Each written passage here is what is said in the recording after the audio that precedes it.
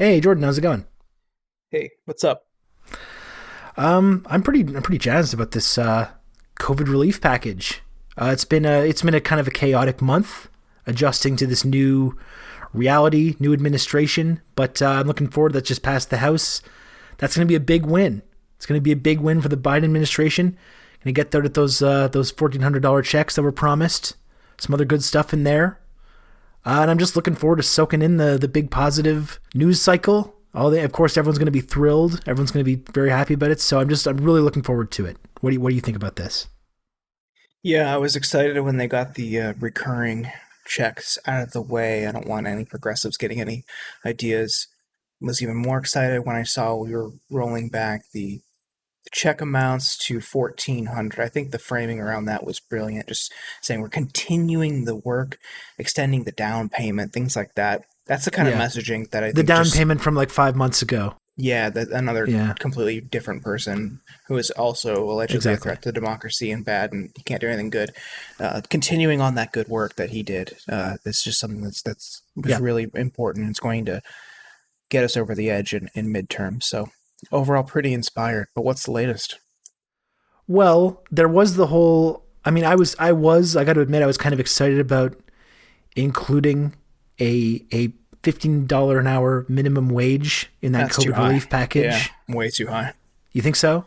Oh, absolutely. Yeah. Okay. Well, it wasn't phased in for another couple of years, but I would agree. Obviously, right now you can't just go hmm ahead and give No, people, living in places like New York City or anywhere like $15 an hour. no, It's way too it's much. I agree. ludicrous. Yeah. I did think it was okay to do that, later on this decade, but I guess the parliamentarian said no, and Oh, it would be okay. really a huge mistake to go against. We always talk about the parliamentarian, hmm how important that role is, You and how can't much we challenge need it. to respect that. No, no, you can hmm never challenge that. So that would be political suicide. So what they say goes, and that's just how it works.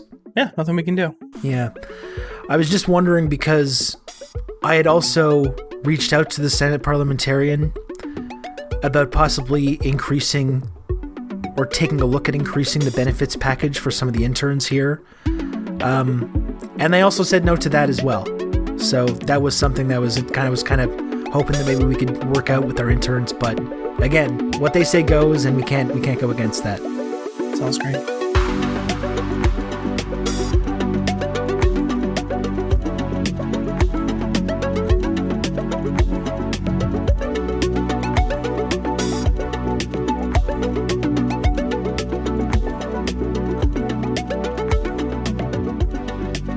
The Senate parliamentarian.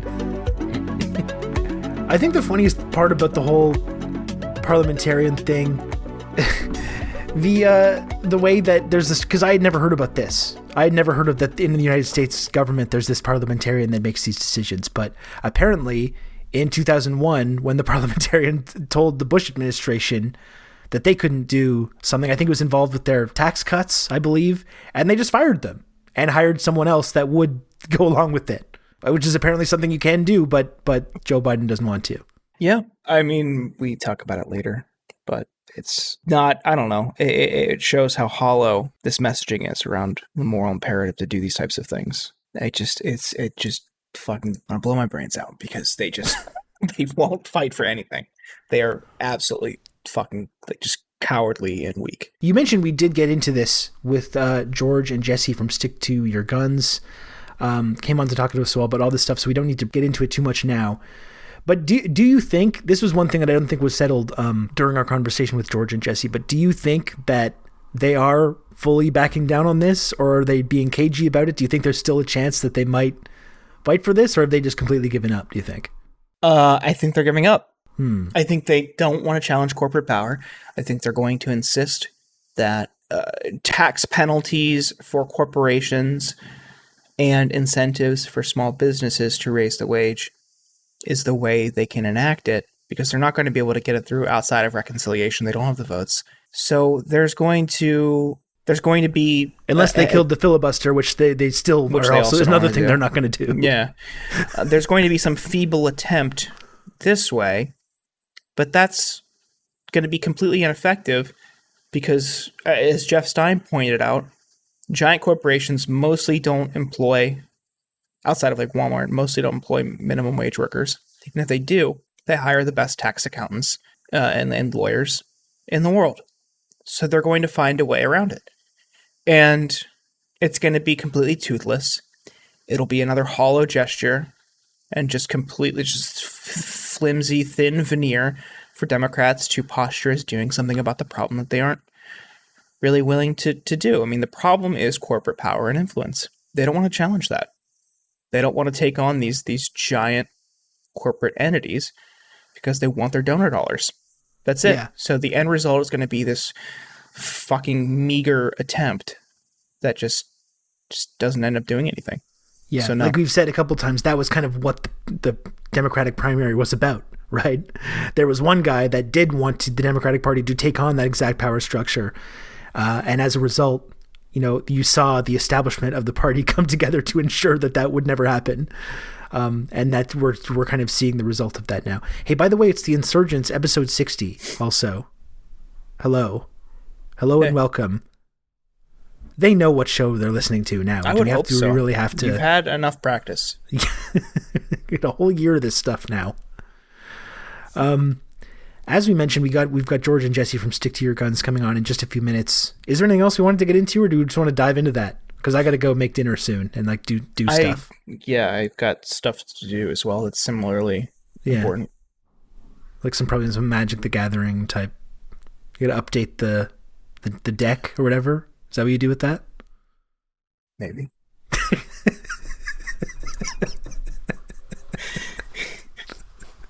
No, I might make my third coffee of the day, Rob. Okay. Well, that sounds good. Okay, well, you know what? Let's just get to George and Jesse. We talked to those guys for like an hour. Very good conversation. We haven't had George on the show since you two were in Nevada. Yeah, a year ago. The last time that any of us felt anything, felt hope or felt good about anything. It's been quite a wild ride since then. But as you know, if you know this show, you're aware, obviously, that the conversation we had was very positive, and you're going to come away from it feeling very hopeful and good about everything and the way that everything's going in America and internationally as well.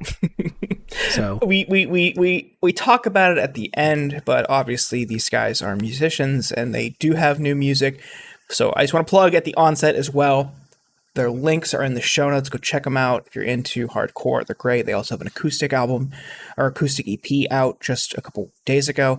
If you are not into hardcore, they got something for everybody. And their politics are great, as you will hear. But just want to plug at the beginning. Listen to Stick to Your Guns. Lovely guys. We love them. Yeah, nice boys. Yeah, very nice boys. Okay, so let's get to that. George and Jesse from Stick to Your Guns are going to be joining the show right after this.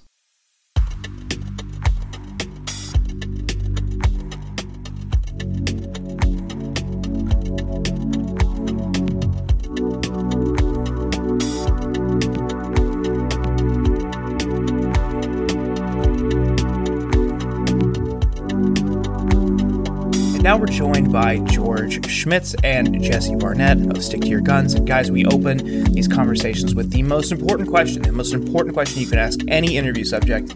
Yeah. We like to start with a little water cooler talk. Are you guys gamers? George is a board gamer. I am a board gamer, that's for sure. Yeah. I think we've determined that counts. Yeah. That counts? I think so. Of course. It's like analog gaming. Yeah. Big board gamer. Actually, birthday was last week. Picked up another couple of games. Got one about the Russian Revolution, which I'm pretty stoked about. So we hate the provisional government, don't we, folks? The provisional government's got to go. So, oh God! I saw that on Instagram. What is it? It's quite literally. It takes place from February to October, or November, depending on the calendar or whatever. But it takes place from February to November, and on one side of the board, it's a 2-player game, and on one side of the board you are Zinoviev, Lenin, and Stalin, and on the other side of the board you are Kerensky, Kornilov, and I forget the other one, but you're quite literally just jockeying for control over the government after the czar's been abdicated. So, is it like a turn-based game, or is it like a Schittler type game? Yeah, it's a turn-based game. Yeah, it's a strategy game. It's like region control. Not to get, not to talk jargon, but Sure. Inside baseball. Yeah. Interesting. Jesse's a gamer though. Jesse Gates. I'm a board gamer when George is around for sure, because he's so passionate and excited about it that it's impossible not to also get excited about it. Savannah is like a massive Switch person. I know she's playing Zelda Breath of the Wild right now, and I watch her do that, and it's that's something else. And she's avoiding beating it because she doesn't want it to end. That's such a unique feeling. Yeah, that's how I felt about Fallout 3. I just didn't want it to end. Well, she started looking it up online, and apparently that's a very common feeling that people are like, I'm just like playing it really slowly now, because once this ends, like they feel like it's gonna be hard to live without it. So, but beyond that, anything that's beyond a like Super Nintendo controller, my brain can't handle. So it's like I can do up, down, left, right, and then A, B, and then even honestly the X, Y gets a little complicated for me. So I see these people with having to use all their fingers on these new controllers, and I can't, no chance, just no chance. Well, that's when the PC gaming becomes very confusing too. With the whole PC gamers prefer the mouse and keyboard, and sometimes that my big fat fingers make that difficult for me to be touching all the different keys and doing that stuff. Absolutely. At night, we watch whatever we're watching, and I do my Sudokus. That's keep the brain sharp. Keep the brain sharp right there. That's right, George. That's right. I don't know if that does count as gaming, but I guess. Yeah. My grandpa did it on his deathbed. I don't know if it necessarily counts. Exactly. I'm an 80-year-old man watching my stories and doing my Sudokus. Oh my God. Well, guys, thank you so much for joining us. We had initially talked about having you guys on to kind of do a year in review on the post-Bernie Nevada caucus win. George and I, people, longtime listeners of the show, remember George was on shortly after. He and I knocked doors together out there. We kind of saw it and experienced it firsthand. But this week has taken an interesting turn, with Biden bombing allegedly Iranian-backed Iraqi militias in Syria, which is a mouthful and also raises questions about the legitimacy of the attack, how they're claiming it is defensive, using the AUMF now to do it after years of saying it must be repealed and Trump couldn't act unilaterally when he did it, to wiping out the 15 minimum wage because a parliamentarian told them their opinion on it. Too much more this week. But we're glad you guys are here. I don't know. How are you feeling? We are now a couple months into, or no, a month or so into the Biden administration. Is this what people claimed was the most progressive presidency and platform in recent history? Well, Jordan, your baby brain can't begin to understand something like provocative defense. Okay, your little dumb baby brain can't begin to understand something like provocative defense or acting in retaliation. Right. You know, for Iran acting in retaliation for wantonly assassinating one of their generals unprovoked. So you can't begin to understand that. And second off, when you claim to have a master's in political science, but when the Senate parliamentarian gives his opinion, that carries weight. Lays down the law, yeah. Sorry, I just want to point out, parliamentarian is a her, and I saw a lot of people saying you shouldn't denigrate a random woman, despite that this person now can unilaterally spike a massive economic proposal. You shouldn't do that, apparently. I think you just did a sexism, actually. He just did a no growth, George. That's unfortunate. Wow. Okay. Yeah. So Yikes. I'm starting off the cast canceled. Yeah, exactly. No, but you are correct though that I think it's obviously self-defense when you've been illegally occupying another country for upwards of 2 decades, and then someone attacks you. Then it's in your defense to then attack them in a different other country that you're not even at war with, and you have no declaration of war or anything with there. Purely so I think defensive. That's pretty. Yeah, very, very clear rules of engagement Yeah. I'm like a big military guy, so I know about this kind of stuff. As far as I'm concerned, that's a proportional response. So it's a targeted strike. Okay, so jokes aside, pleasantries aside there. Yeah, I mean, it's worse than I could have ever imagined. And I hate it. And every day I feel like I'm just that Uncut Gems meme where I wake up with some hope that I will read some type of good news for the day. And, then I end up with a fucking bullet in my head. Well, that's funny. It's funny too, George, because the last time we had you on the show was right after Nevada, and that was the embodiment of the ending of Uncut Gems when the Celtics win the game and he's all happy right before the actual right before the real ending happens. That was that moment for all of us. Quite we did literally, it. Yeah, we quite did it, literally. Also, leaving Vegas, so like the gambling metaphor is is especially appropriate for that. No, I felt good then, and that was the last time I felt good. And now it's been a year of not feeling good. So. Yeah. No, I was going to say, we just actually misunderstood when they said it was the most progressive presidential administration ever. It just meant they really loved insurance companies. That was the They're rolling, here comes Flo on the stage, the DNC. Yeah. Not good. Not very good. Jesse, what about you? I mean, yeah, it's, I check in with George. We have our own kind of group chat that we drop funny memes and news articles into every once in a while, and it's hard not to become instantly irate upon opening your eyes in America. Having said that, I do feel a little bit more hopeful, because we're also doing a lot of mutual aid work in Los Angeles, and that kind of keeps me it keeps me connected to the community, and I feel like it's important work that I feel like needs to be done. And the amount of people that I see who have become kind of radicalized and realize that maybe there aren't the answers that they're looking for, maybe aren't in Washington, and maybe they're it's something as simple as just like going out into the street and helping someone who needs help has been like massively eye-opening for me. And it kind of helps me like,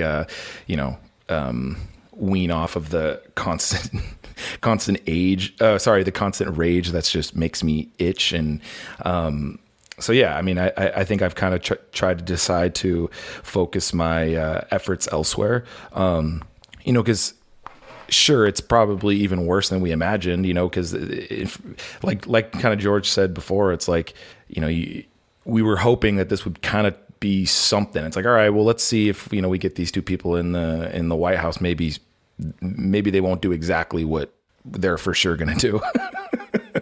But, it's hard not to be bitter or be jaded, but that's my bitterness and jadedness kind of helped me look other places that have then in turn made me more hopeful. So that's kind of where I'm at, I guess. I think you're really getting at something that's important too, is like, if we wanted to take that like cynicism or just being bitter and jaded and just sit and do nothing and like stew on it, like that's all we would have been doing since like we first listened to fucking propaganda when we were fucking 12 or something like that, and that's just going to turn you into like a nihilist. So it's about finding ways to like kind of, I guess in a sense, like make that, like you channel that and be productive with it, operationalize it, weaponize it, and actually try to make material differences for the people that you can affect within your community. Because if I spend all day just, looking at news clippings about what's going on in Washington, like I'm not going to get anywhere except for like, Well, right. Because it's honestly like that scene in fucking Clockwork Orange. You know what I mean? Like people in front of their phones constantly just like consuming this like death and trauma and madness. It's like you're eventually, I feel like that's going to break you no matter how strong-willed an individual is. So it's like,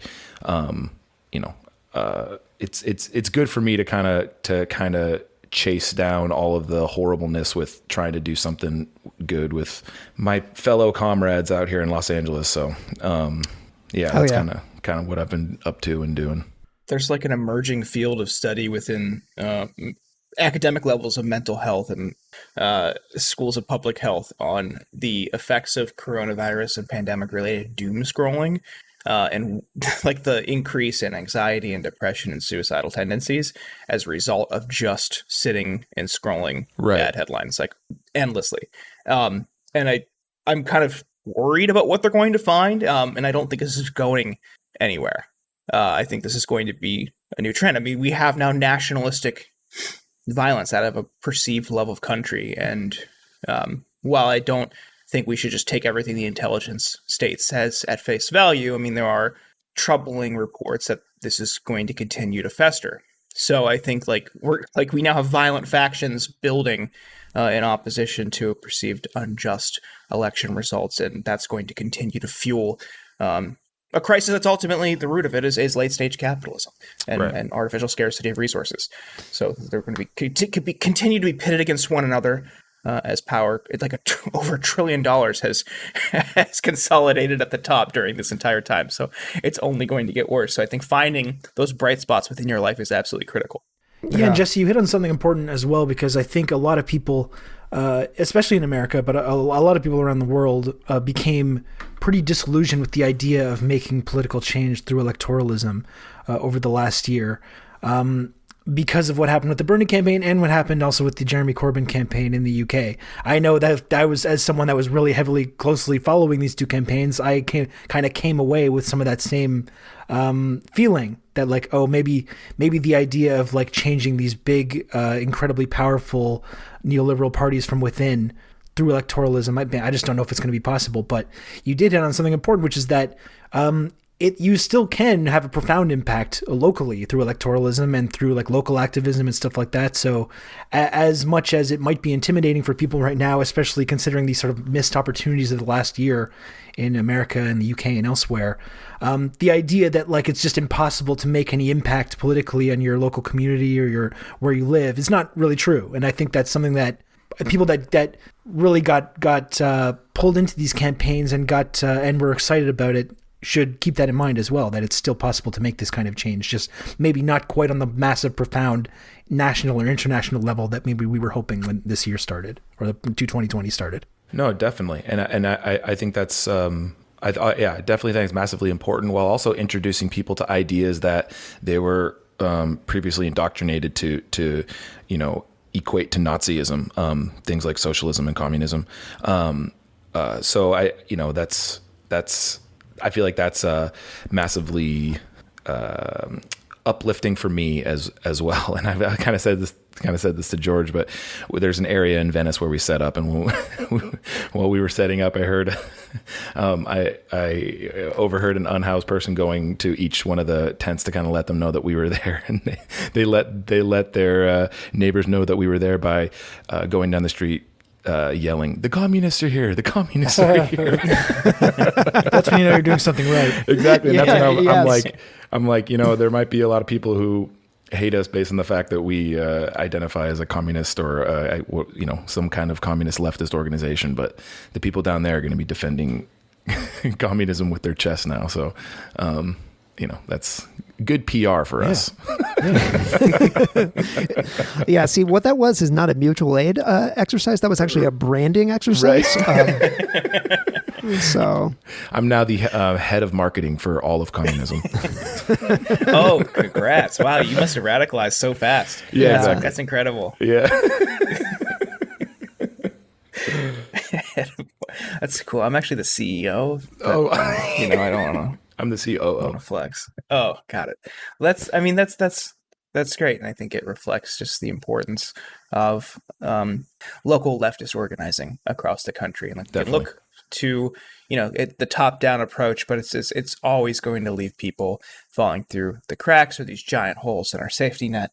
So I think it's absolutely critical. And branding, be damned, and stigma, be damned, because you're helping people in your community. And despite all the criticisms, you don't see fucking CEO of whatever bank or lobbyists or whomever, and most even elected officials in LA especially. Right. You're not going to see Garcetti out there helping these people. So Definitely not. And it's like you get to know these people, and God forbid should something happen to me, it's like I legitimately feel like I can then in turn rely on them. You know what I mean? So it is it is very much mutual. It's not just me like going and handing out a bunch of shit that I don't want that I found in the back of my closet. It's we go, we talk, we ask what the needs of the people are, and then we do our best to fulfill and supply those needs to them. And so, and just, we talk about this, George and I have talked about this a bunch, and it's unfortunate, but these,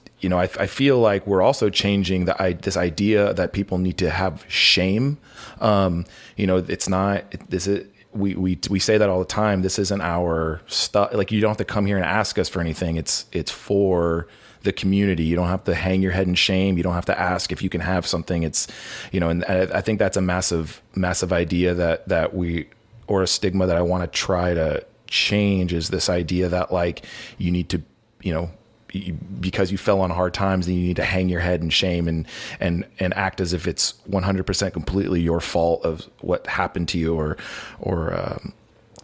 that kind of idea, I think, really keeps people from getting the help that they need as well. Well, that's pervasive in America as well, right? Like deliberately so. Like this idea that if you accept any help from the government or anybody, it's this thing that you should feel ashamed of and you should be embarrassed by.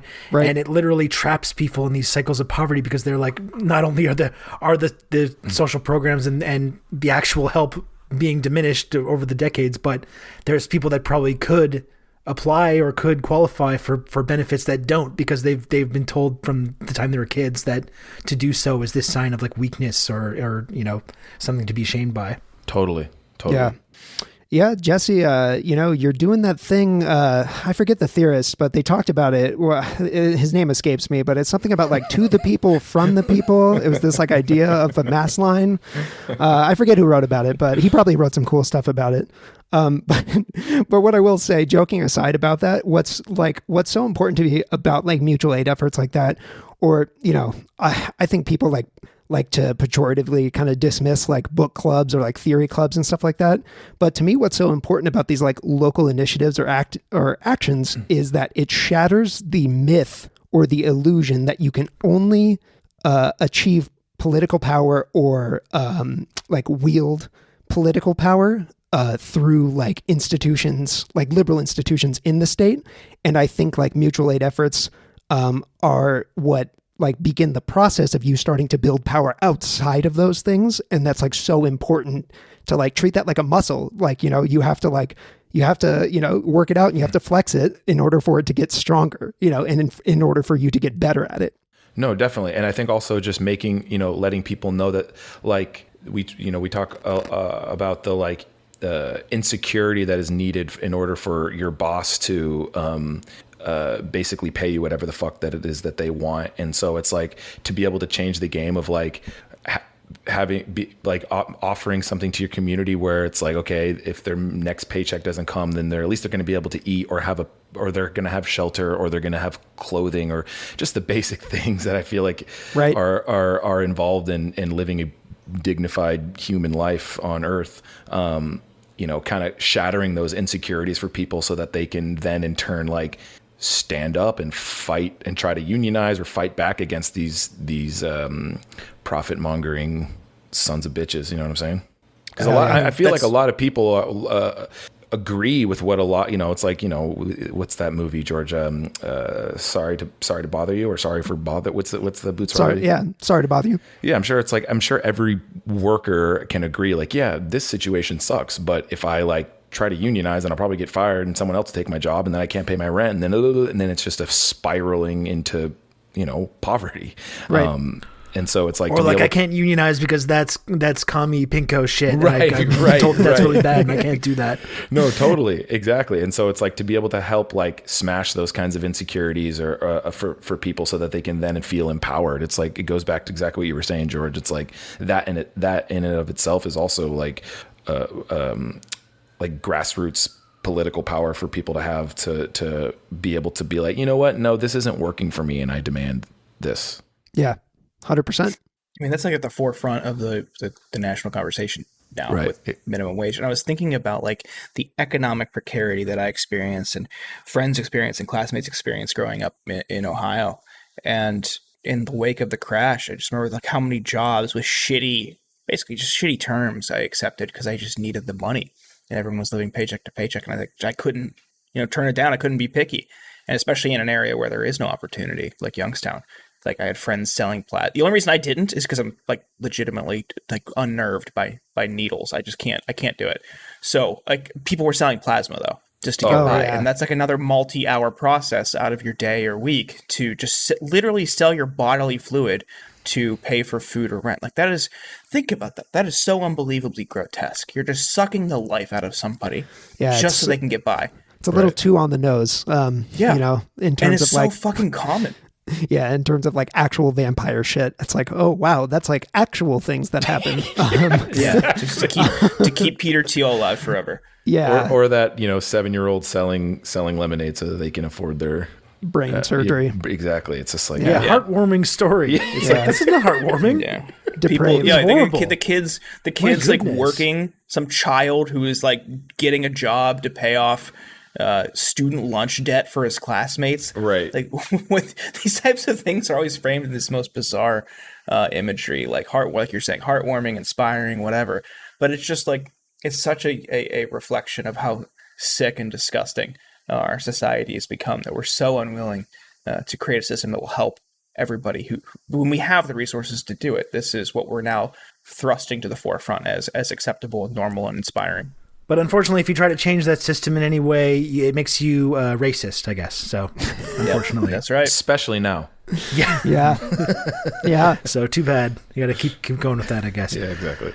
So, okay, so one thing I wanted to ask, you're talking about the minimum wage, and we talked about the ways that the Biden administration has been like really disappointing for people that are more progressive so far.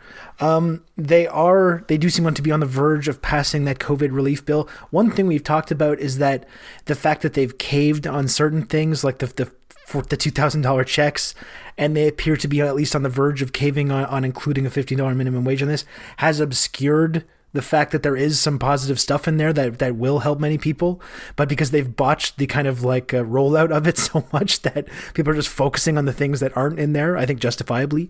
So there is some good stuff in there, but I think the big thing from this week was the minimum wage thing. So coming from me, so I'm someone that I've been paying fairly close attention to American politics for a number of years now. This is actually the first I have heard of this quote unquote parliamentarian individual who apparently has immense amounts of power to decide what's possible to do through the my understanding is they decide what's possible through the reconciliation process, which only requires 50 votes instead of the new normal of having 60 because of the filibuster stuff. Is that right? Yeah, I mean, I was talking just this morning to Allison, my wife, and I was like, you're telling me I got 12 years of public school civics and American history classes, as well as a secondary education. I'm majoring in political science, and I have not once heard of this mythical parliamentarian? This person isn't real? Well, it's a suggestion, come on. Though. And the thing is, like, the Daily Poster and David Sirota and AJ Perez did a good, or Andrew Perez did a good piece on this, breaking down what it is. It's a recommendation to whoever presides over the Senate for this vote, which, because it's going to probably be tight, it's going to be Kamala Harris. So it is a recommendation that she can either accept or ignore, and if she ignores it, they just need a simple majority to pass. They need 60 votes to overrule what she decides. So there's now a push for Bernie to not capitulate to what they're saying, which is, we're not going to challenge the parliamentarian, to keep it in the bill, which would then require Kamala Harris to remove it from the actual bill, remove the $15 minimum wage component instead of this piecemeal, tax and incentive structure that I'm sure Third Way would love. It's going to be entirely toothless and ineffective, but keeping it in there would require then Kamala Harris to take it out. This is the dumbest thing ever. Like, it's incredibly stupid. Yes. Yeah, this is just stupid. Like, all of this shit is made up nonsense. I just don't give a shit. Pass the bill.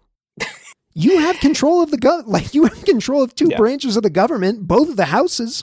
But you've also got two Democratic senators saying no, so that means you got to do exactly what they say. It's fucking my insane. understanding. It's on the heels of 4 years of Republicans just literally rewriting the rules to do what they want. They changed the standard for Supreme Court justices so they could do it. They can get justices through with 51 votes. They showed you what you're up against, and now there's all this pearl clutching over like, well, what if Republicans do? Who cares? This is where, when you want to trot out that kind of moral pandering, like, you know, sometimes laws are unjust, and all this, and we're going to see it next week on the anniversary of Bloody Sunday. Good trouble, necessary trouble, and they are unwilling to challenge a blatantly hollow norm right now. I know Jesse has something to say because there's a good trouble story emerging out of LA today. Oh man. I don't know if you were done, but you were crushing it. I'm just like, I feel like I'm listening to I am, but I'm listening to the podcast in real time. I'm like, man, this is great. But yeah, the good trouble shit, man, with the LAPD. It's just like, I went and took Blue on a walk, and I came back, and Sav was getting ready to just fucking lose her mind. But I don't expect anything less from the LAPD. You know what I mean? It's like the most disgusting display of it was just, the whole thing is just yucky. But their whole march that they're doing for, what was it, for cultural sensitivity or whatever the fuck. Yeah, from blue cultural sensitivity or something. Blue ribbon. Jesus. It's just like, well, okay, but just stop killing people. You know what I mean? Like, just, you don't have to do the march. That would you be know the what I mean? simple explanation, I think. Yeah. Right, exactly. And that they just can't seem to be doing that. But but also to weigh in on the $15 thing, it's just, and I don't, I'm not trying to be the leftist guy who's constantly trying to like, well, actually, but it's just, it's to me, that's not enough money. I know that it'll drastically change people's lives instantly, and I'm all for that. But it's just like, okay, then we're going to do that, and then what? We're going to have to wait another. $15 was brought up originally a decade ago. And it's just, then they're going to pass the $15 minimum wage, and people are going to go, oh wait, this isn't what we thought. And they're going, well, we just gave you that, so you got to wait another 20 years for it to be. It's just like, so that's. That's my stance on it. Obviously, yeah, let's do what we got to do to fucking just get the stupid fucking thing passed, and that's. But I think that is a good point, though, which is that a $15 per hour minimum wage is still a poverty wage for most major urban centers in the United States. Yes. And the idea that like maybe we can get this done in 8 years, right, is like, because then at that point it's going to be just insulting, the idea that that's going to be anywhere near enough for anyone to eke out a living from. And another thing that we've been talking about lately, which is important to keep in mind when you talk about changing the minimum wage at some point later on in this decade, that is like in a possible future when you see the reach of these tech companies and the gig economy and the independent contractor business model is going to spread like nationally and internationally, and less people are going to have even access to that substandard minimum wage, and they're going to have even less labor protection. So like the idea that that's something that's like going to be some transformative in any way, of course it's going to help many people, but it's nowhere near enough to ensure that like people are going to be able to have access to an actual living wage that's actually guaranteed later on in the decade. I mean, it's completely nowhere near enough to get to that point. Yeah, the hollowing out of the American workforce, especially like during the pandemic, the reliance on the service industry and gig economy for people to even just get supplies at the onset was just a massive transfer of wealth from the working class and the middle class to billionaires and oligarchs. Like I said earlier, it was like over $1 trillion has already now consolidated at the top just during the pandemic. And that reliance on things like Amazon and Instacart and Uber to get food and water, toiletries, whatever, just to survive, to keep yourself safe, basically hollows out local infrastructure, local businesses, any other sort of mom and pop shop. And now Bezos stands to just control everything going forward. The effects are going to be long lasting, and I don't know how we're going to get back from that when they so insidiously manipulate cultural terms and language to beat back any attempts to regulate them or their power and control. Because it's always like, it's they use diversity as a cudgel, and it's completely inauthentic and tokenizing in how they do it.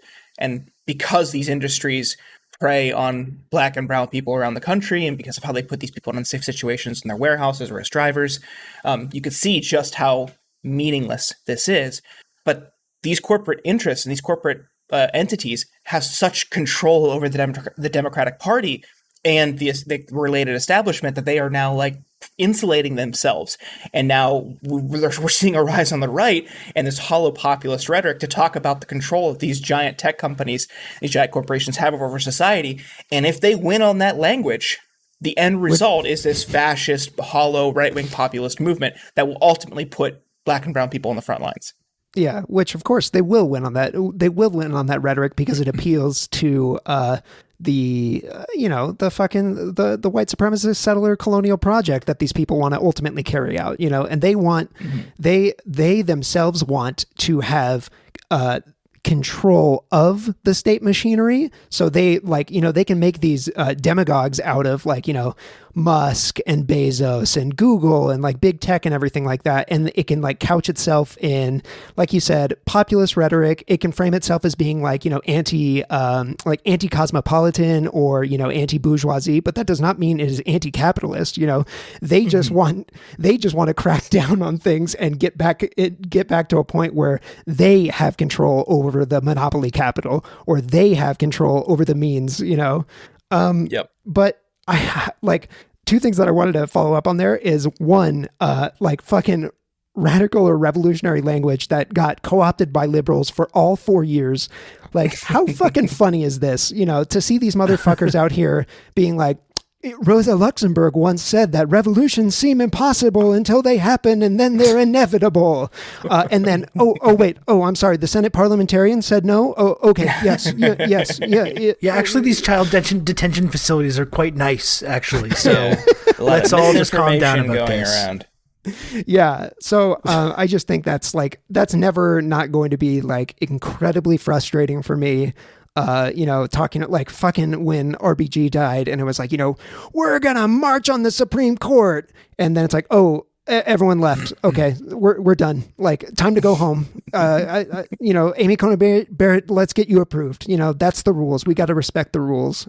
So that's the limits of liberalism that I'm always just getting a kick out of there. But then I think too, on top of that, speaking about the consolidation of wealth. During the pandemic, something that's often I feel neglected or not talked about enough is how, Black and Indigenous people of color populations that were disproportionately affected and exposed to COVID, and how death rates amongst these groups were higher than other groups, and how this is just something that's not going to be acknowledged. And also prisoners as well. Yeah, prisoners as well. Yeah, it's it's something that we're just going to try to put in our libs are going to try to put in the rear view and just move forward and not act as though there wasn't a form of eugenics taking place every day outside outside of the people's homes that were privileged enough to work from home. And I'm thinking on my feet here talking about it, but it's something that sits with me and really just makes me feel despondent. Yeah. Well, I remember in the early days of the Obama era, that was a really radicalizing kind of realization for me, because there was a lot of the same thing, where the way that liberals who during the George Bush era, the exact phenomenon that you're describing, were kind of by the end of the George W. Bush era, were kind of styling themselves as these anti-war revolutionaries, and with all these very concrete values about interventionism and imperialism and human rights. And then as soon as Obama started this brutal drone campaign, and the corpses started stacking up from Obama's kind of benevolent imperialism, and they immediately just forgot about their opposition to such things, or just they immediately kind of changed their minds to be when our guy does it, it's okay. He's doing it from a place of, respect and intelligence, not like that other guy. And that was also a moment for me where I realized okay, so these liberals are not really on our side here. They don't really have actually what we call values. It's more just about a team sport to them, where they're opposed to certain things when it's the other guy doing it. But what they're opposed to is their political leadership being in the wilderness and not having power. And once they have power, they don't actually have these values that they claim to hold so dearly just a few months or years ago. Yeah, absolutely. You mentioned at the onset of the pandemic, there was, Black and Indigenous people who were on the front lines and got sick and died, and they were mostly in quote essential work, and they were underpaid, probably had no benefits or inadequate benefits. Another area where we saw this really wreak havoc was family detention centers and cages rather, for immigrants and undocumented people, and whatever phrase you want to use, and that was framed as bad, as immoral, as abhorrent. And then Biden took power, and even as they are crying for help, and there are reports of them crying for help, as the power is out in Texas, as COVID is still impacting them there, we are then told by the president's press secretary, by the Liberal Defense Brigade, that this is okay now, that they've added a soccer field and and butterflies to the wall to these basically family and child prisons. And it says "Bienvenidos" on the way in as well, which is very welcoming. That's awesome. Work will set you free. It's big letters. Yeah. And but yeah, we're seeing a complete and total 180 now that Biden is doing it, and he's breaking promises. And the groups that were championed by liberals, races, is there and has been on the border for years before it was trendy to care about them, is saying he's breaking his promises. This is still happening, and this is abhorrent, and he can shut this down, and he's not doing it. And people are just sharing tweets like, there's a lot of people who just don't quite get the nuance about this after just sweeping dismissals and generalizations during the Trump era. And it's extremely disgusting. There is a basically a talking point where they're splitting hairs and saying, well, actually, these kids are under HHS supervision now, and that's a lot better than CBP and ICE. Well, no, there's still kids who are just detained with their parents or their mom in ICE and CBP custody. It's not just unaccompanied kids. That's one segment of it, but they're still putting kids in effectively prison with their moms just for seeking asylum. This is the process. You have to wait in these prisons, basically, as you prepare for your credible fear interview. And nobody's talking about that. They want to focus on one aspect of it because they don't know what the fuck they're talking about. This was new to them in the Trump era, and this has preceded Trump. This was Obama and Biden's doing. And now this problem lingers, and they don't want to talk about people who are still put in jail and prison with their moms. It's disgusting. Yeah, I mean, it's a fresh coat of paint on the rot. We got the blue coat now. Yeah. And I don't want to monopolize the time here, so I'd love for Jesse to get Jesse's thoughts on it, but I'm sure everyone listening to this cast has probably seen that fucking 67th tweet thread or whatever the fuck it is of that lady, breaking down step by step, here's actually what life on the ground looks like for these facilities. For you and I, us white settlers, we might look at that and be like, ooh, that doesn't look good, but actually, for these folks, it's not so bad. That one just full Joker at that point. Do not resuscitate. My head is in the fucking oven. Are you kidding me? Well, yeah. And also it's still fuck ICE, it's forever. I don't care who's in charge. So, that's to me is ultimately the problem. And we see it so much here in LA. You got ICE swarming Koreatown. You have ICE swarming Chinatown. You have ICE swarming Little Tokyo. You have ICE swarming Little Armenia. You have ICE swarming pretty much anywhere that they think that is going to be people that they can, who are, not who they deem as second class. And so, regardless of the change of the name from cages under Trump to, migrant facilities under Biden, it's still absolutely fucking disgusting what these people do to they're hunting. That's what it is. ICE still goes around Los Angeles hunting people. And I think also people underestimate when you feel like your community is under military occupation like that and you're constantly looking over your shoulder. That's like no way to live at the same time. Like even the people that are not, that are documented or that have to live under this kind of like relentless pressure. I mean, that's like a form of abuse, like constant abuse that you're under anyways, even if you're not being rounded up and put into the trucks. No, absolutely. And then you constantly hear about people being fucking deported to places that they've never been before. You know what I mean? And it's just like, it's fucking ridiculous. And, we have so many, like we said, there's so many people who have been radicalized here in LA, which is great. And we have a lot of, we got Ground Game, you got Street Watch, and you have obviously SRA and things like that, and who are all communicating with one another. And, Koreatown, Popular Assembly, and, everyone's trying to be in contact with one another. And if, there's actions that you can go to if you see ICE and try to put yourself in the way of that, and that's a great start or whatever, but I don't, it's like you said, it's like Biden can stop it anytime he wants and decides not to. That ultimately, that's, I think the thing that needs to be said, not how nice can you make the prisons, but he can stop it at any time and decides not to. So, okay. And correct me if I'm wrong here, but okay. So my understanding was that Biden had promised no deportations in the first 100 days of his administration. I know there's already been like several thousand.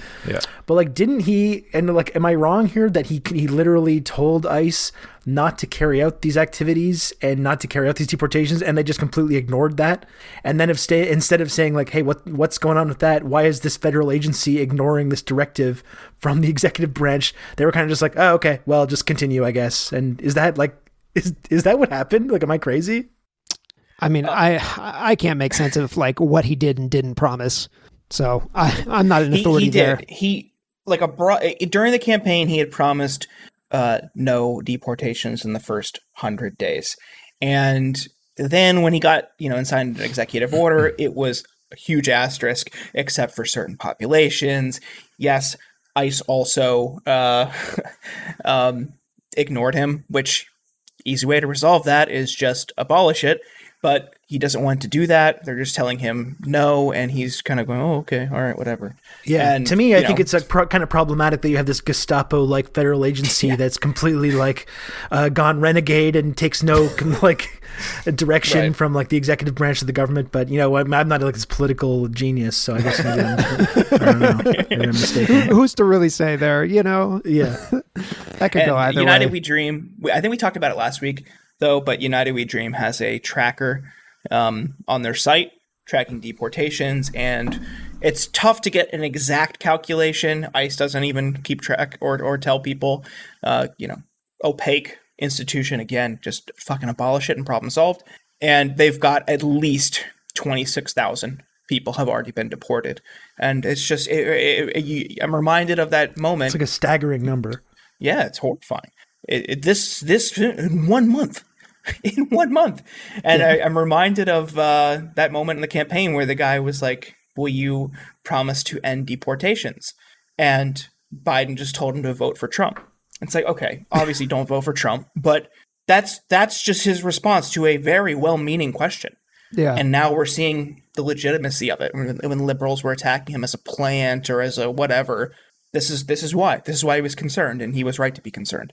100%. I mean, it's like the theme of these conversations has been kind of like a trolley problem. He can pull the lever at any point and he doesn't, and we might get that fresh coat of paint. It might be like a kindler, gentler face, on like a project of, white settler colonialism. But the function and the foundation still remains intact. And it's not going to change the purpose that it serves, unless it's like abolished, like you said. And he's not going to do it because he has a vested interest in making sure that he doesn't do it. So I don't know what to say there. Well, and you see the fucking sickness of America as well when you have like this, you have ICE carrying out these deportations, deporting people to places like Haiti, and Haiti is incredibly destabilized right now. People in Haiti are like uprising and protesting relentlessly against the like neoliberal puppet government of the United States there, that they've kept in power through their own kind of machinations. So it's incredibly destabilized. And then domestically, then they're now deporting Haitians into that chaotic scenario that they're also creating there. And it's just like, it's just like unbelievable the ways that they're fucking with people's lives, both domestically and internationally, and in sometimes both. Solidarity to the Haitian people, though. Yeah, straight up. Absolutely. Love to see it. I think another thing to, Jordan, you said earlier, I can't really remember the context in which you said it, but you said something about the long lasting effects of, pretty much all of this. And that's, I feel like that is something to be noted as well with all of these things. Cause even if, ICE was to be abolished tomorrow, it's like these people will now be living with this shit for the rest of their lives. It's like, even, my mom's still dealing with the housing market bullshit from 2008. And I think that a lot of that, people think like, oh, we make these incremental changes and we go like, okay, well, yeah, we made a mistake, but see, that's not the case anymore. But it's like, these people still have to live with the repercussions of these things that we put into place. And I feel like that's something that doesn't really get talked about too often is, should some unjust thing be overturned? It's like, that's great. But to the people who had to deal with said unjust law or unjust deportation or whatever it is, it's like, that doesn't just erase it. These are things that these people have to deal with now forever. And that should be taken into account. Cause all too often it doesn't. And it's great. It's even just like, there's people that we're, feeding over in Venice who say to me like, yeah, I was in an apartment a month ago. God. And now I'm on the street, but they're just incredibly grateful to have one another. Cause every community is coming so close together now. And it's, it's cool. And it's nice to see, and it is a little bit uplifting and hopeful, but should these people somehow find the means to get back some sort of semblance of a dignified life, it's like they're still going to have to be dealing with those traumatic events for a while. So yeah, I don't know what we can do about that, and I don't really know why exactly I was saying that, but yeah, just something to be said, I think. You bring up a very good point, though, in like making sure that, not only are the injuries addressed, but the injuries need to be redressed. Right. And, whether that be, through some type of reparations, that's totally. That's obviously something that we need to figure out in the process. And it needs to be grounded and centered in our approaches to these things, because, we should be practicing like prefigurative politics, not to go like theory class on everybody, but. No, absolutely. I was thinking a couple days ago, there was a sensational story in my hometown during the Trump era. This guy, Amir Adi, who was just a local convenience store owner, and it was like a staple downtown Youngstown. It was also like the spot in college after the bars closed. People would go get falafel or with shawarma or whatever, and it was great. He was just like wrongfully targeted it was like a really deliberate thing. They said that his initial marriage that got him citizenship in like the 80s was fraudulent. And his ex-wife then was even like, no, what are you talking about? No, it wasn't. And they still deported him anyways. Family life was completely upended. And I was talking to a buddy who used to date one of his daughters a couple of nights ago. And it's like, is he going to come back? Does he get to come back? And just, no, he's just gone forever. Separated from his kids. His kids would need to go to Jordan to see him or move there or be with him. He can't come back. And it's just, there's no meaningful program or policy to restore all the unjust deportations, restore the families that were separated by deportations during the Trump era. And even just now under Biden, these 26-some thousand people, do they get to come back? Or are they just gone forever? And they're going to throw up their hands and be like, well, it's too difficult. We don't know where they went. No, you ran because you wanted to take control of this machine. I mean, that's what it should be, but ultimately it's just because Biden wants the prestige. Biden wants that for his own, CV. Just he wants that legacy.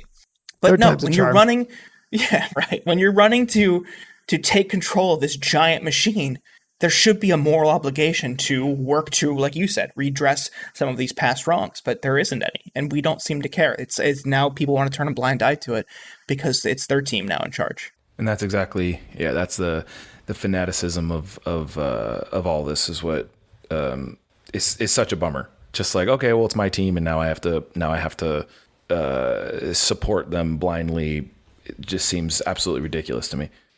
Yeah, couldn't agree more with that.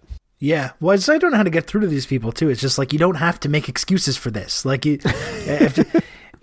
can actually just try and care about an issue and then just continue caring about it, regardless of who's in charge. But it's a weird thing to try and get across to people. They don't seem to quite understand this basic concept. I think that. Okay, so CPAC is going right now, the Conservative Political Action Conference. I think that's what it's called. I think that's the acronym. I believe Trump is supposed to speak tomorrow. There's kind of rumors that he's going to announce that he's running in 2024 tomorrow. And with the way that Biden is kind of like dropping the ball and not delivering on the kind of like FDR-like presidency that this needs to be in order to avert total disaster, you can kind of start to see the story being written for what's going to happen in the next couple of years.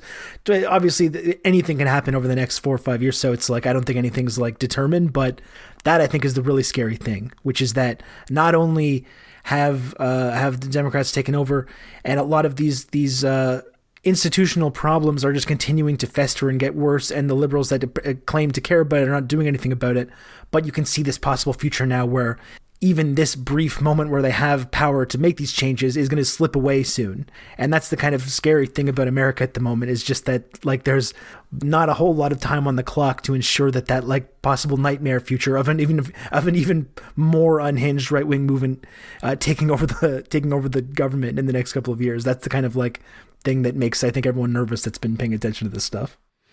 Yeah, I'm not I'm not, someone to be practicing any type of like fatalist like thinking, but I see that as like an inevitability at this point, that there will be either a second Trump presidency or just another right-wing psychopath, another fascist that gets to assume the mantle, overt fascist, I should say. I don't know. I just feel like it's a collision course at this point. It's a dying empire, and this place is just in a permanent state of decay and degradation. And the only way out of it, I mean, it's the choice that it's always been. It's either socialism or barbarism. And so, what are we going to choose here? Is it going to be this slow descent into barbarism, or are we going to go just like full mask off, just full tilt paddle on the floor? I mean, that seems like the options that they want to give us. But I reject that, and I would like to choose the other one. That's just my thoughts. Very controversial. My goodness. Well, one thing that is clear from CPAC though is that the Republican Party still is very much Donald Trump's party. Hell yeah. It's a pretty like aged crowd. It's a lot of gams in there in the CPAC audience. But the thing that really gets them, well, it doesn't really get them out of their seats because they're pretty stuck to the seats. But when any mention of Trump or any mention of Trump still should have won the election and on that stuff, those were the big applause lines from what I was watching. Gets the pop. Oh yeah, that was getting the big pops from the CPAC crowd, and they had that big golden idol Trump statue in there. And So just good. like, oh boy, this is not. Trump's going to come out to a Road Warriors pop when he takes the stage. It's been a month since people saw him. The place is going to come unhinged. Like Glass cue is the going to shatter. Yeah, cue the glass that's break. Trump's music. Yeah. Yeah, I get this definitely- now. I understand wrestling terms now. Thank you to Tom Williams. Yeah. It's honestly, it's even if you don't watch wrestling or like it is handy to know these terms about like kayfabe and Yes, it is. faces and heels and stuff, because it helps you Yeah. understand politics, especially American politics. There's a whole chapter in Hedges' Empire of Illusion that's like about the similarities between wrestling and politics, and it's just like read it, kind of like, okay, interesting, and now it's like, oh fuck, I just should have paid more attention to it. Yeah. Yeah, it's definitely still his party though, for sure. That much is certain. I do want to. We've been going for a bit, but I do want to talk about The Meaning Remains and Hostile Victoria, the single you guys did for Victor Yara. So, most recent EP came out about 10 days ago. The Meaning Remains. It's an acoustic. Really shows off Jesse's talents when he's not screaming, but it's great. And it's like, if you're familiar with Jesse's solo work, which is also really great, it's more of that. So you guys have been unable to tour. Plans have been put on pause for so much, but you were able to put this together. If people are unfamiliar, what is it? So yeah, it's an acoustic EP basically. Of course, the label hit me up. It was like, hey, just do some acoustic songs, and they don't really realize what's required of that. For those of those people who know what Stick to Your Guns sounds like normally, trying to translate those into acoustic songs is not necessarily an easy task. It's basically like rewriting the whole song. First of all, you have to deconstruct it, and then you have to rewrite it. And so that was a bit challenging, but given the fact that I'm I don't want to say I'm sitting around still, I run a record label and do all sorts of other things, but I was up for the challenge definitely. And I thought it was I think the whole band agreed it was, we're sitting on a record, and we didn't think that it was the correct time to release the record. So we just wanted to put something out that kind of like hold people over. And people seem to actually enjoy it a lot more than I kind of thought they would. So that was a nice surprise. I knew the Germans would like it because they like anything we do. You guys are like gods there. So let's not say anything we can't take back. Let's come on now. I want to be a little bit more self-effacing. You guys do well in Germany. That's fair. Yeah. Look, I'm humble everywhere else in my life, but not when it comes to Stick to Your Guns in Germany. No, I'm just kidding. But so I don't know. It did really well. We got to cover "Take on Me," which was fully George's brainchild. That translated very well, and we added a saxophone in there for like, which we thought would just be humorous, and it ended up just being awesome. It works. But yeah, no, it was a good time, and I think that's about it. Unless you had any other questions specifically. You want to talk about Hasta La Victoria? Oh yeah, and that was another song that we had kind of written. We wrote that in the studio, right, George? Yep. Yeah, and so we had the idea of doing it in the studio, and I think the reason it didn't really make the record was we had like a whole grip of songs that we just felt like took precedent and priority, that were a little bit more well put together before we got into the studio. So they were a little bit like further along than this one. And then, we wrote that one in the studio, and Victor Yara, for those people who are familiar with his story, is just like a brutal one, but for what his music did for the Chilean people, I think is such an amazing story. And so we kind of just wanted to pay tribute to him and to, what the history of Chile and the history of Victor and Salvador Allende and the struggle for socialism in Chile. Yeah. Just a brutal coup there at the hands of the fucking CIA. But you guys raised money for bail funds or mutual aid organizations. Was that it? When selling this on Bandcamp? Yeah, correct. I don't think I think it's still sitting on Bandcamp and still collecting some money. I don't know if we've ever even collected the money and donated it yet. I know there was like some back and forth between where it was going to go, but I think we decided to donate to mutual aid organizations and so I think that was a cool thing, and you can really only get it on Bandcamp. You can't really get it anywhere. I think it's on YouTube maybe, but yeah. Nice. We'll drop that link in the show notes. Yes, please do. Well, guys, thank you for joining us. Yeah, thanks for having us on. Honored to have you. Of course. So outside of this single or this demo on Bandcamp and the album on Spotify or wherever, maybe not Spotify doesn't pay you guys enough, but where could people find you guys, your commentary, and Stick to Your Guns at large? Oh, we're on all the usual sites, the Twitter, the Instagram, the Facebook. Not as active these days, but I'm sure that's about to, kick back up, with us maybe, getting some things in the works for this new record that we've been sitting on for a minute. So, be looking out there. It's at STYGOC on all the relevant social networks. We do have a podcast. We don't really do it much anymore, but that's mostly because I'm fucking swamped with George schoolwork. had to go to school, so... What a nerd. Wow. Yeah, I Nice know. priorities, George. Fucking nerd. Yeah. That's not rock and roll, man. Next thing you're going to be telling me you're wearing comfy shoes. It is not rock and roll. It is not rock and roll, let me tell you what.